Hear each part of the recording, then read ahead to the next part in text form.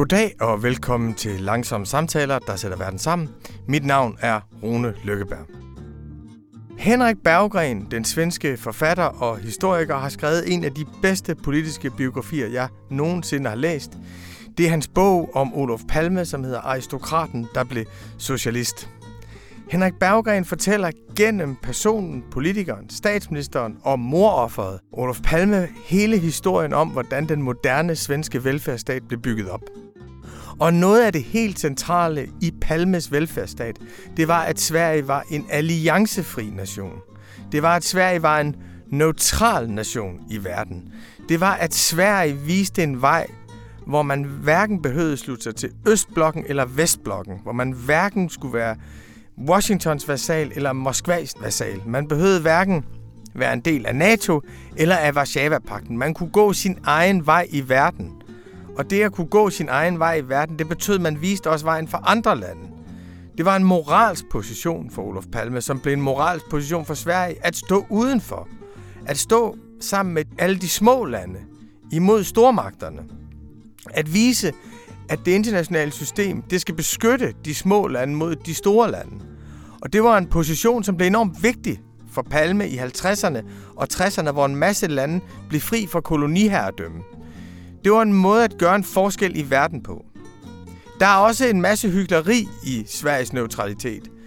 I realiteten har de jo altid tilhørt Vesten, og kommunisterne var deres fjende under den kolde krig. De har også solgt våben.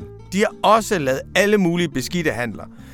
Men spørgsmålet er, om det annullerer neutralitetens heroisme, eller om det bare er det kompromis, der skal til, for at du kan være idealist andre steder. Henrik Berggren har givet langt den bedste forklaring på, hvad neutralitet og alliancefrihed har betydet for Sverige, som jeg nogensinde har læst. Han har påvist de meget beskidte og meget brutale handler, der var grundlaget for det, men han har også vist, hvor store forskelle de kunne udrette i verden. Så han har vist Sveriges realiteter og Sveriges idealer gennem deres helt særlige vej i verden, som var neutraliteten, alliancefriheden, den svenske exceptionalisme. Så da jeg hørte, at Sverige opgav deres neutralitet, opgav deres alliancefrihed for at blive en del af NATO, så tænkte jeg, at det bliver vi nødt til at lave en langsom samtale om, og det skal være med den svenske historiker og forfatter Henrik Berggren. Good evening and welcome to our viewers here in Denmark, and especially good evening to you, Henrik Berggren, who's with us from Stockholm, I believe. Yes, I'm in Stockholm. Thank you very much. Det er lidt pinligt for os som skandinavister, at samtalen foregår på engelsk. Til gengæld var vi enige om, Henrik og jeg, at vores samtale ville være på et højere niveau, hvis vi ikke hele tiden skulle lade som om, vi var flydende skandinavister, der ikke rigtig vidste, hvad hinanden sagde. Så derfor får I her min samtale med Henrik Berggren om Sverige, neutraliteten, den svenske idealisme, den svenske kynisme og de svenske realiteter i det 21. århundrede på engelsk. Jeg håber, I kan leve med det. When I heard that Sweden would join NATO, there was no one I'd rather talk to than you. I feel personally, I've always admired the Swedish sovereignty and the way that Sweden has chosen its own path, having its own monetary policies, its own immigration policies for years, and of course, standing outside NATO. And I know there's a lot of hypocrisy and there are a lot of dirty compromises to do it, but I always admired the insistence to take your own decisions as a country. So for me, it's a bit nostalgic, and romantically, I feel that it's a loss that you're joining NATO. How do you feel about it on a personal level? Well, let me first say that I think it's a necessary decision. I think it's necessary because Putin is who he is. And I think Sweden lost agency in this question when Finland joined for several reasons. First of all, geopolitically, it would have been hopeless for Sweden to be the only country in Norden to be outside. And secondly, because we have been so connected with Finland throughout history that it would have been very strange. That said, I agree with you. I do feel a loss, and I'm still processing this. I mean, I'm a historian. I usually deal with things that happened long ago, and this is happening suddenly, and it's affecting me. And I'm trying to figure out what the loss is. And I think a lot of Swedes are actually. I mean, some don't feel any loss at all, of course. I mean, there has been a pro-NATO, opinion in this country, not, by 25, 30%, I think. So definitely, and there were people back in the 50s who wanted to join NATO at that time too. So the opinion has always been there. But I think for a lot, of course, there is some kind of sense of loss, and I'm trying to understand if this is this nostalgia from my own Cold War childhood and youth. The world seemed, a safer place actually when we had the Cold War than it does today. Is it some kind of, nationalistic feeling of Sweden as the moral superpower that has disappeared?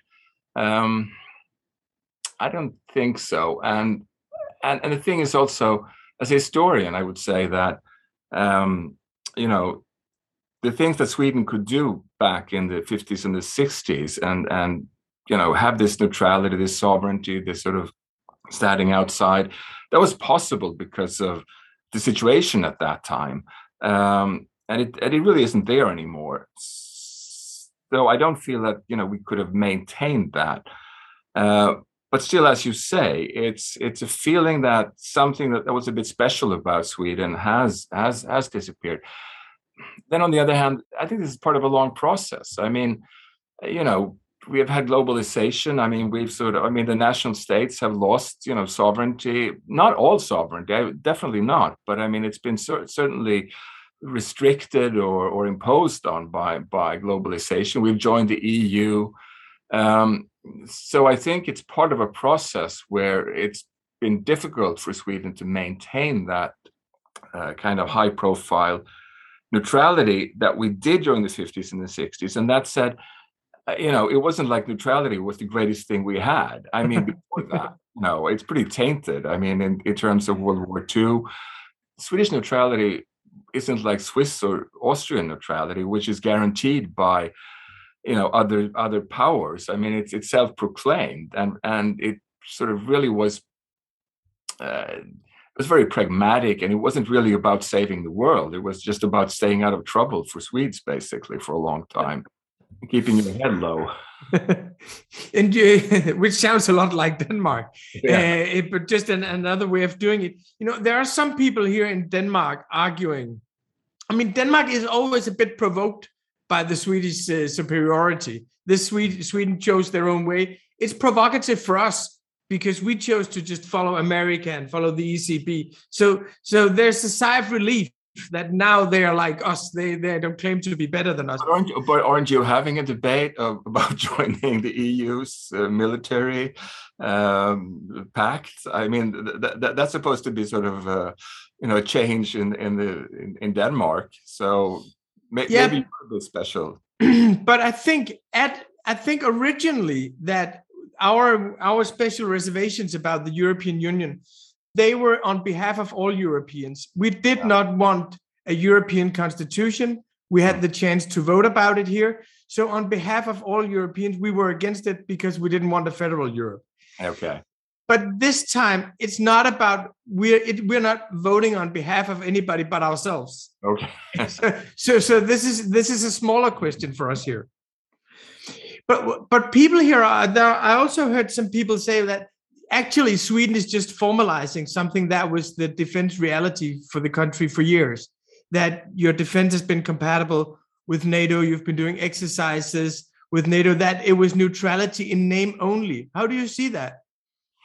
Well, I mean, it's certainly true that I mean, there are books coming out of, and it's been a question in Sweden. I mean, since the 90s, basically, when there were state commissions and there are books written about this, the secret dealings with NATO and the US during the whole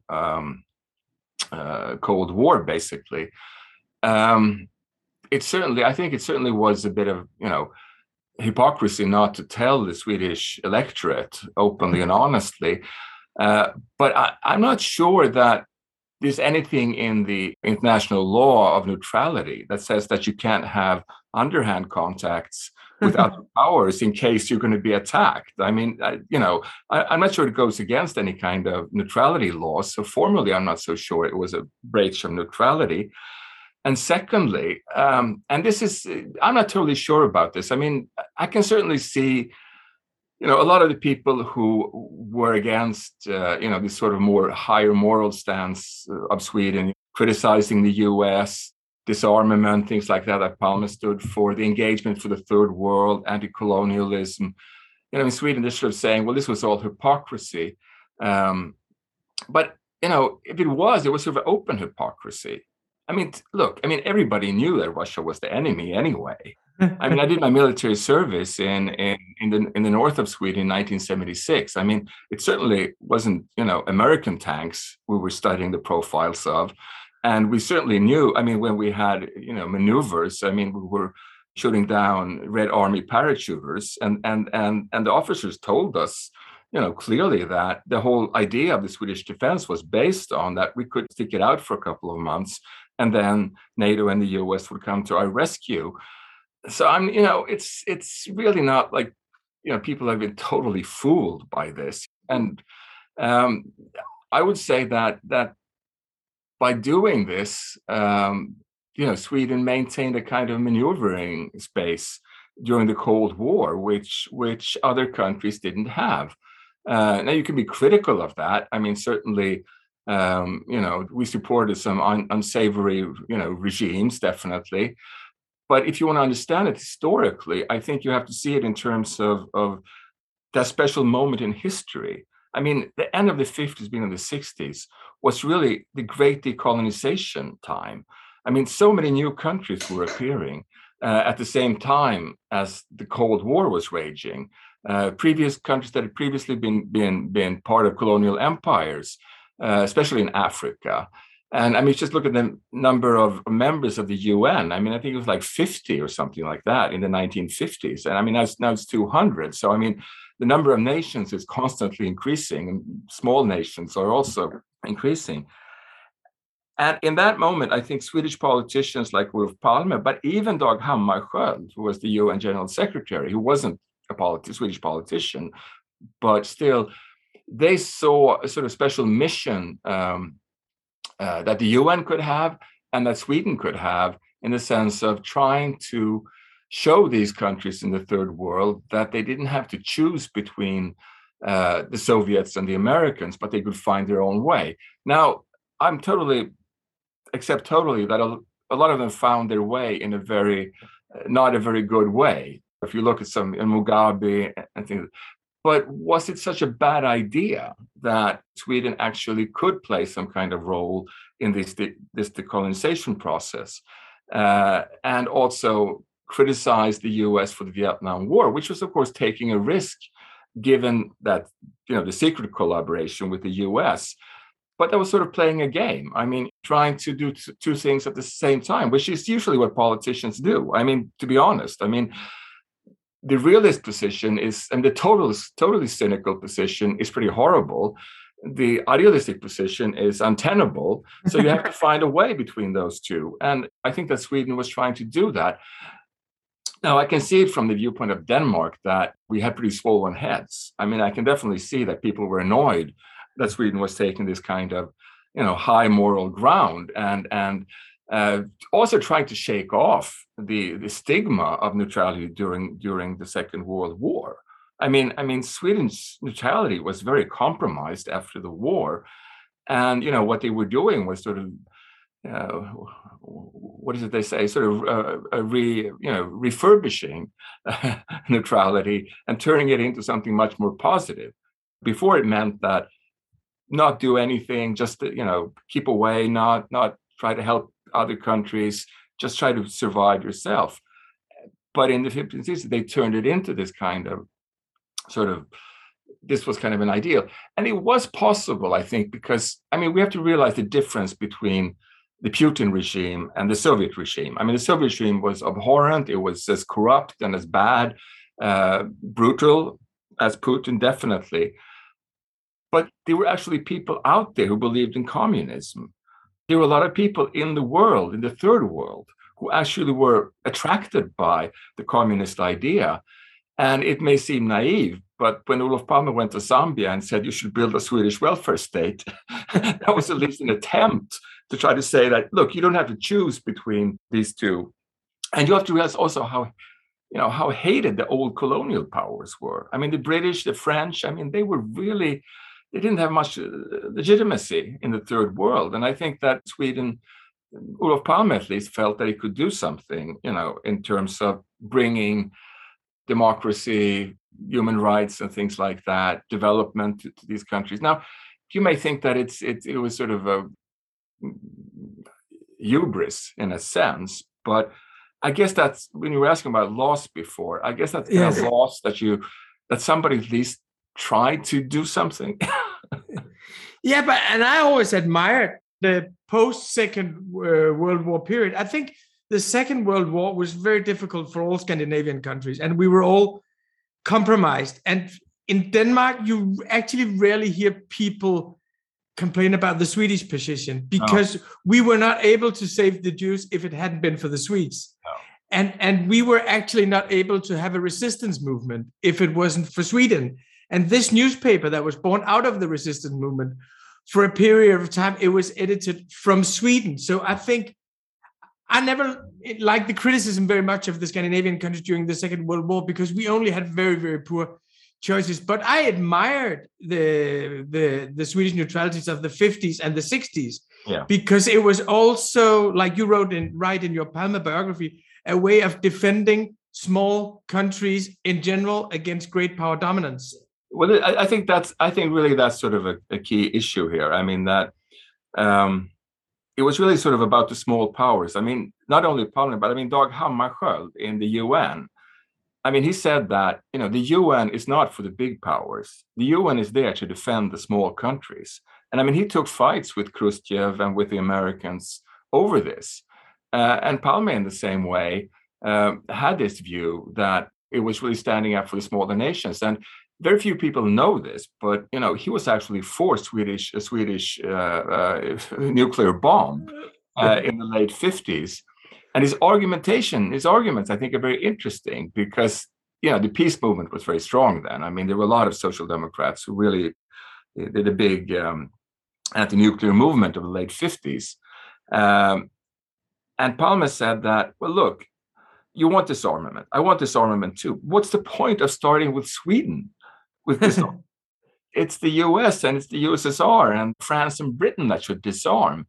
And if we get a bomb, maybe they'll realize that the nuclear bombs are spreading, and that they will become interested in containment, in disarmament. Now, I'm not sure that would have worked, but I think his argument was interesting, because he was sort of saying that, are you sure that the most moral position is to be incredibly idealistic in Sweden and not have a bomb? Wouldn't it rather be better if we could sort of scare them into disarmament? Now, I think he abandoned that argument later, but I'm just saying that this was kind of a reasoning he had. And I think he had that kind of reasoning for several reasons. I mean, I think that Sweden was in a position in the 50s, 60s, because of, we had come out of World War II with our industrial base unscathed. We had probably the greatest standard of living in the world. The economy was booming. The Social Democrats had a firm grip over the country. There really was no, real political controversies. It was a very good situation for somebody like Palme to use Sweden as a base for trying to affect world politics. If we go back a little, because we have the privilege of talking to a Swedish historian here. So actually, Swedish neutrality goes back to what, 809 or after? Yes. Yeah, and the collapse. And I think there's a very interesting story, maybe I don't understand correctly, about Sweden collapsing as a great power. Yes. And investing in internal growth.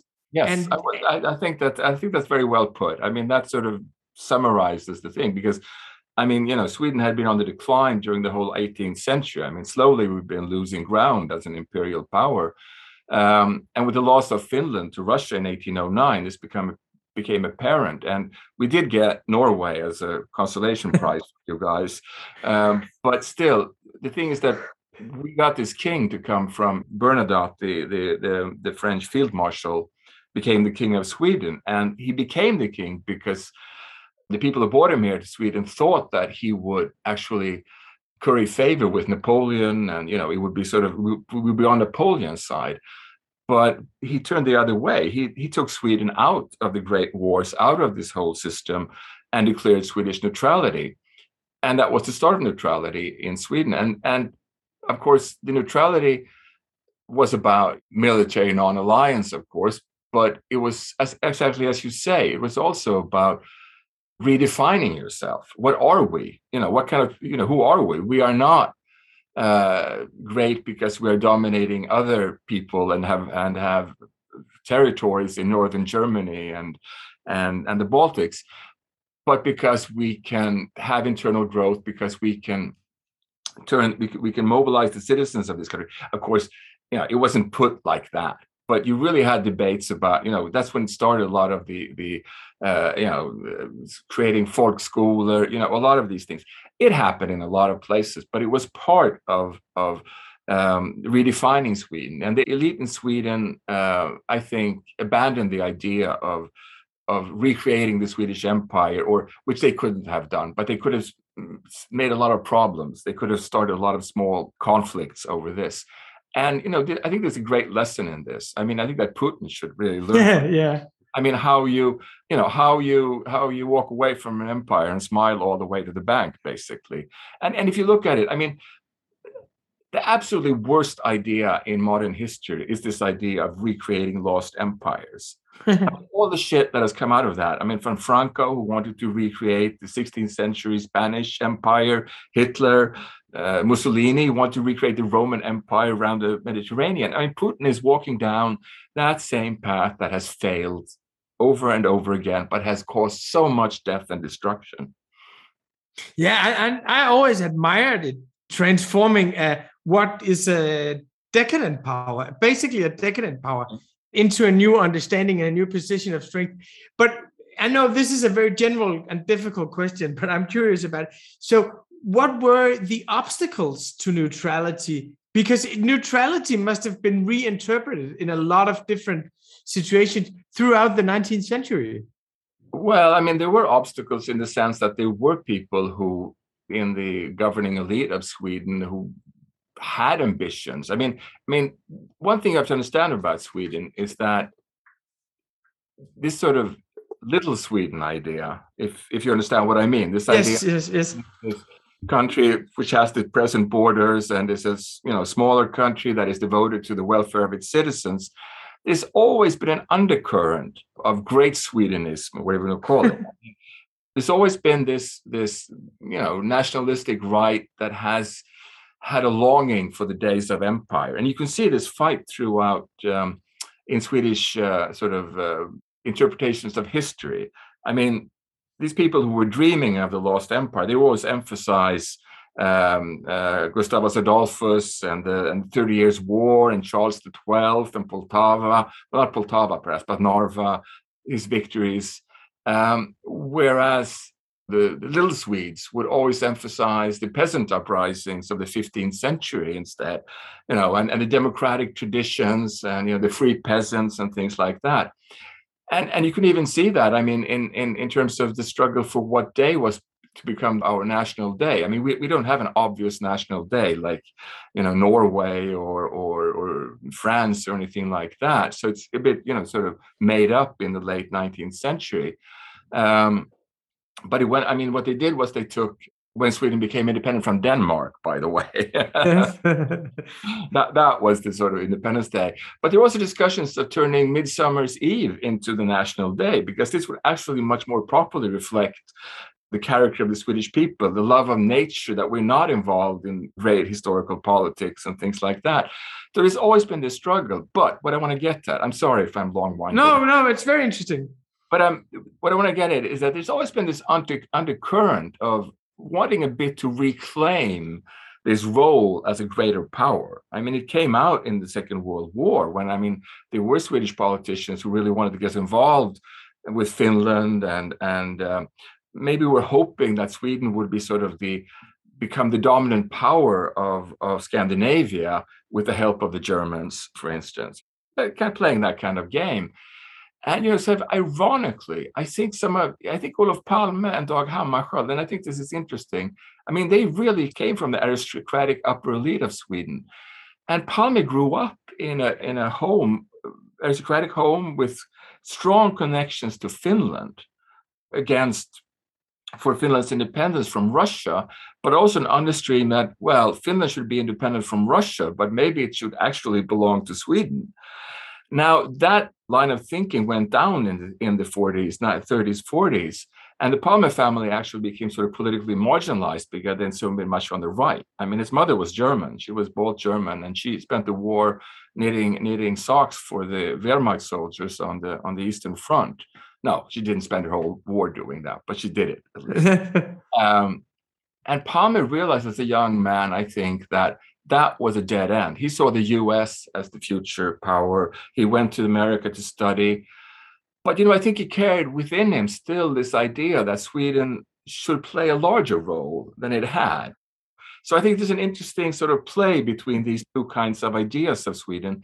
And I think also that is why I think maybe other, Norwegians, Danes, and Finns can get a bit irritated at this, moral superpower business, because it has sort of an undertone of also Sweden dominating Scandinavia in a way that at least I would find a little bit, disturbing if I was Danish or Norwegian or Finnish. But I think there's also a way of transforming an urge that could be destructive into something yes, actually progressive and yes. I agree with you. No, I mean, I think there's a progressive side to it, definitely. I think that there was something positive about this idea of actually playing a larger role on the world arena. I mean, the thing about Palme is very unusual among Swedish or Scandinavian politicians. I mean, he really had a grasp of world politics in a sense that very few politicians had. That was because he came from this background. I mean, he spoke German, French, English. I mean, they had all connected all across Europe, even to the US. He thought much more like a cosmopolitan than most of the Swedish politicians of his day, because look at it, the Social Democrats. I mean, they were great, but I mean, these were engaged working class people who had risen in the party and were devoted to creating a good society, to a welfare state. To them, thinking too much about the global politics, they didn't do that. And he sort of stepped into that and actually managed to get their confidence to do the things he did. To what extent? Because as intellectuals, we always search for intellectuals who formulated some ideas, and then we say, well, these ideas were very important. They came from these intellectuals. But sometimes, very often, I find afterwards that I go back and say, well, these ideas, they were very normal in the schools at the time and in the farms at the time. So we make the intellectuals the cause of big changes, and very often it's more complicated than that. So to what extent was neutrality and Palme's position a part of the Social Democratic Party writ large in Sweden? Well, I don't think that neutrality was certainly something that the Social Democrats had defended. I mean, if we go back to the war, I just briefly go back to the war. I know you were in the 50s and the 60s. No, it's perfect. I think that what happened was that, in 1943, basically when it was clear that the Allies would win, and a lot of things happened in Scandinavia. The Germans took over Denmark, for instance. And in Sweden, they realized that they really had to shift positions. They had to orient themselves towards the US and the British. But what they did was that they became, from having compromised neutrality with the Germans, they became very strict neutrals with the Allies, tried to maintain that kind of Swedish independence, which they had given up more or less against the Germans. I think this is very human. I think nobody wants to admit they're opportunists. Everybody wants to find. I've always been principled. I've always stuck to my principle, and they did that. They stuck to the principle of neutrality. So that had been written into the sort of social democratic DNA to defend neutrality. But that was the kind of World War II neutrality, and I don't think that the kind of ideas that Palme was coming with. He wasn't alone, of course. I mean, there were other social democratic intellectuals. Östen Undén, for instance, was the foreign minister. And of course, young students also who were becoming engaged in the fight against apartheid and things like that were affecting it. But I think your analysis is correct in the sense that I don't think Palme was a great thinker. You know, I don't think he. He was a very smart person. He was very, but he wasn't. I mean, he didn't write books. He didn't create any kind of. I mean, politics was his métier. That what was he did, and he sort of realized he sensed these ideas. He sensed these changes, and then he used what he had around him in terms of, and times were shifting. I mean, we were turning much more towards, helping countries develop, becoming more engaged in anti-colonial process and things like that. So we use that with Palme. I'm sorry if I'm getting back to. I mean, I must seem like a Palme nut, but I mean, there is. I mentioned this fact that he came from this family with strong connections to Finland and to this kind of great Sweden idea. But the second thing about Palme is that he was a very staunch anti-communist. I mean, he really led the international student movement out of the communist-dominated student organization that had been created after the war, and he was very clear about that. But at the same time, as he was working with these Americans, who actually were funded by the CIA, he was sent to Southeast Asia on this trip to look at the student organizations there. And he wrote a report back to his American benefactors there in 1952 or 53, which is incredibly interesting because that's when he sees how much these people hate colonialism. And he sees that they are even prepared to turn to communism because they really despise colonialism so much.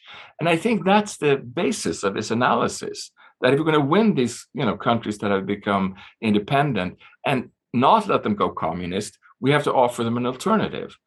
At the same time, to be honest, in Europe, he was really a cold warrior. I mean, he really didn't have any sense of giving the Soviets any truck in Europe.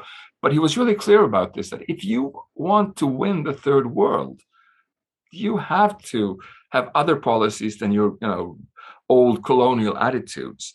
And I think that was sort of a basis of his thinking. So I think he was original in that sense, that he had experiences that he had put together that a lot of other people hadn't at that time. But of course, it was part of, he was part of this whole period, of the 60s when you had a generation of people who had been born during the war and come out of that and were having access to education. Living standards were increasing. They were optimistic. They wanted to help the world. It really was a different time in that sense. And I think that when we talk about NATO, about neutrality in Sweden today, I just feel that I'm for joining NATO, but let's pay some homage to those people. Just say that's not the world of today, but they weren't stupid idiots. No, and I think there are two analogies to the current situation in Palme's position that I find very interesting. The first one is that you could choose to see this war in Ukraine as a battle between autocracy and democracy, East and West, which is, in my view, a destructive way of looking at it. Or you can choose to see it as we're defending international law. We're defending small states against the invasion of stronger states. And there's an enormous difference. And I think Palme's position here is the clever one. And then there's another thing that I was thinking when I was thinking about your book again, is that today we're kind of in the same battle of Africa. Is China the most interesting model, or is America the most interesting model? And as Europeans, we must make neither the most interesting. Exactly. So I was thinking that that these two insights, that it's about defending international order because it defends small countries against great powers, and then saying, well, actually, you have to offer Africa something better than the great powers offer them. I think you're absolutely right. And I just say that I think he would have taken this position on Ukraine in the same way that he did on Vietnam and Czechoslovakia in the 60s. And also, I think it's very perceptive what you say about Africa, and the thing there that I still think we have problem with the colonial heritage. I mean, there. I mean, I was in South Africa a couple of years ago, and I was asking about, do you remember Palme? How do you see Sweden? And people were saying, well, that was a long time ago, not so much. And they were very much getting into business with China. And I realized that it's a horrible historical irony. At the moment that Europe actually is becoming a sort of a decent kind of player in the world, Yeah. all these people who have suffered from European colonialism are saying, oh, we don't want to have anything to do with you, and turning to China, which to me seems to be incredibly mercenary and ruthless and have no interest actually in helping other people. Another thing that I'm curious about is every time you have a systemic change in a country, looking at it from the outside, well, we see big change in public opinion in Sweden. They changed a lot over the, but there are also winners and losers. And who are ideologically the winners here? Is this kind of also those who were always against the humanistic part of the social democratic history who are the winners now, or who are the winners and losers in this ideological battle? Well, I think you're right. I mean, I think there's a certain sense of revenge on the part of people who Palme was rather, acerbic, against his opponent, said some pretty damaging things, and some of the social democrats have really had a very high sort of moral ground and profile, which have irritated people. So I think there's a bit of getting back at this moment, sort of saying that, look at you, now we're. It is also kind of an idealistic picture of NATO. I mean, in the sense that you're not talking about what you and I are discussing, that NATO is good for defending borders and maintaining national sovereignty, but that, NATO is a sort of wonderful community of democratic nations. Well, I think Erdogan sort of put a lie to that quite quickly. So I think that sort of deflated that kind of rhetoric at the moment. But I'm not. The thing about the social democrats is that they're incredibly pragmatic, and I sort of like them for that. They really take in what the world looks like and try to adjust according to that. I mean, they did that in the 1930s. The Swedish social democrats were very much against defense spending, anti-militaristic. But in the beginning of the 30s, they took a look around in the world and said, "This is not really working. We should maybe put some money into defense." That was a huge ideological debate. A lot of people thought that was a betrayal of the socialist ideals, but they did it, and they've done it there. Is there? Then of course, how pragmatic can you be without sort of losing any kind of identity? And well, that's a hard question, I think, but I don't think the anti-NATO parties are going to get so much mileage out of this, because I think that for a lot of Swedes, they sort of, feel like the Social Democrats. Well, it would have been nice if we could have managed ourselves, but all things given, we have to join NATO. So I'm not sure that there's going to be that clear ideological winners, really. The losers, I think, are, the peace movement. I mean, they seem to lose every time, but that's because wars start and then people think differently. Yeah. When we used to have a house in southern Sweden, just a summer house where we spent a lot of time. And I was always surprised when I was talking to people in the little village that they would say, because I admired the Swedish sovereignty, and they would say about neutrality, that was a position that they defended no matter what political stance. It was not like a left-wing thing or right-wing thing.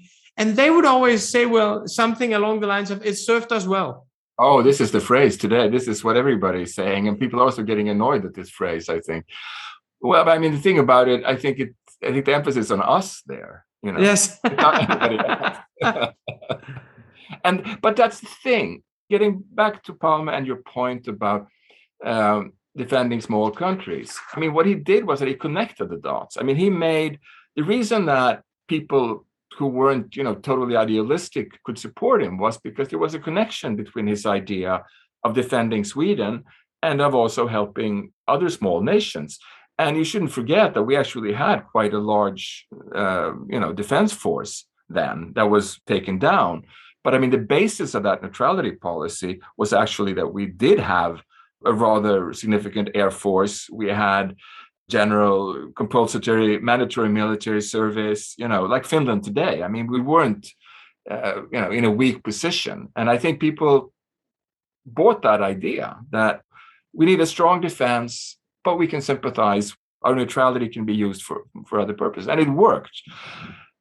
Didn't work so well now that we don't have a defense and what's happening in the world. And I mean, to me, that's an issue. I mean, I still think that Sweden should have its own defense. I don't think we should join NATO just to save money on taxes. One last question, which is very difficult to answer. I'm just curious about just your reflections on it, is that I think here in Denmark that we felt extremely secure for many, many, many, many years. And when we hear about how people in Sweden are concerned about Russia, I know you're closer to Russia. I think that our being part of NATO served us well to the extent that we just totally rely on, and we're protected by America. No one will attack us. How do you think it affected the kind of folk psyche of Sweden to be neutral? Do you think that you felt more exposed? I think there's a difference between Denmark and Sweden. I mean, I think that goes back. I mean, I don't think Denmark has ever been as obsessed by Russia as Sweden has, and that's both in a good and a bad way. I mean, this is really one of the most difficult questions. I mean, it really is kind of a really sort of cemented into the, whatever, not national character, but in our historical traditions, this great suspicion of Russia. And that certainly plays in today. On the other hand, I mean, we are closer to Russia and Finland. I mean, I think you really have to think about Finland here and the Winter War and all that. It wasn't so much. I've never been afraid. I've never thought the Russians would attack Sweden. I mean, I've never been worried about that, but I certainly have thought that aggressive Russians could drag us into something because of our closeness to the Baltic and all that. So I think that it's not. I don't think people have been walking around and being scared or nervous or anything like that. I don't think so. But I think maybe that there's an undercurrent of great suspicion of Russia in Sweden that maybe isn't as great in Denmark and Norway. Henrik Berggren, thank you so much. It's really been a pleasure talking to you. Well, it's been a pleasure talking to you too.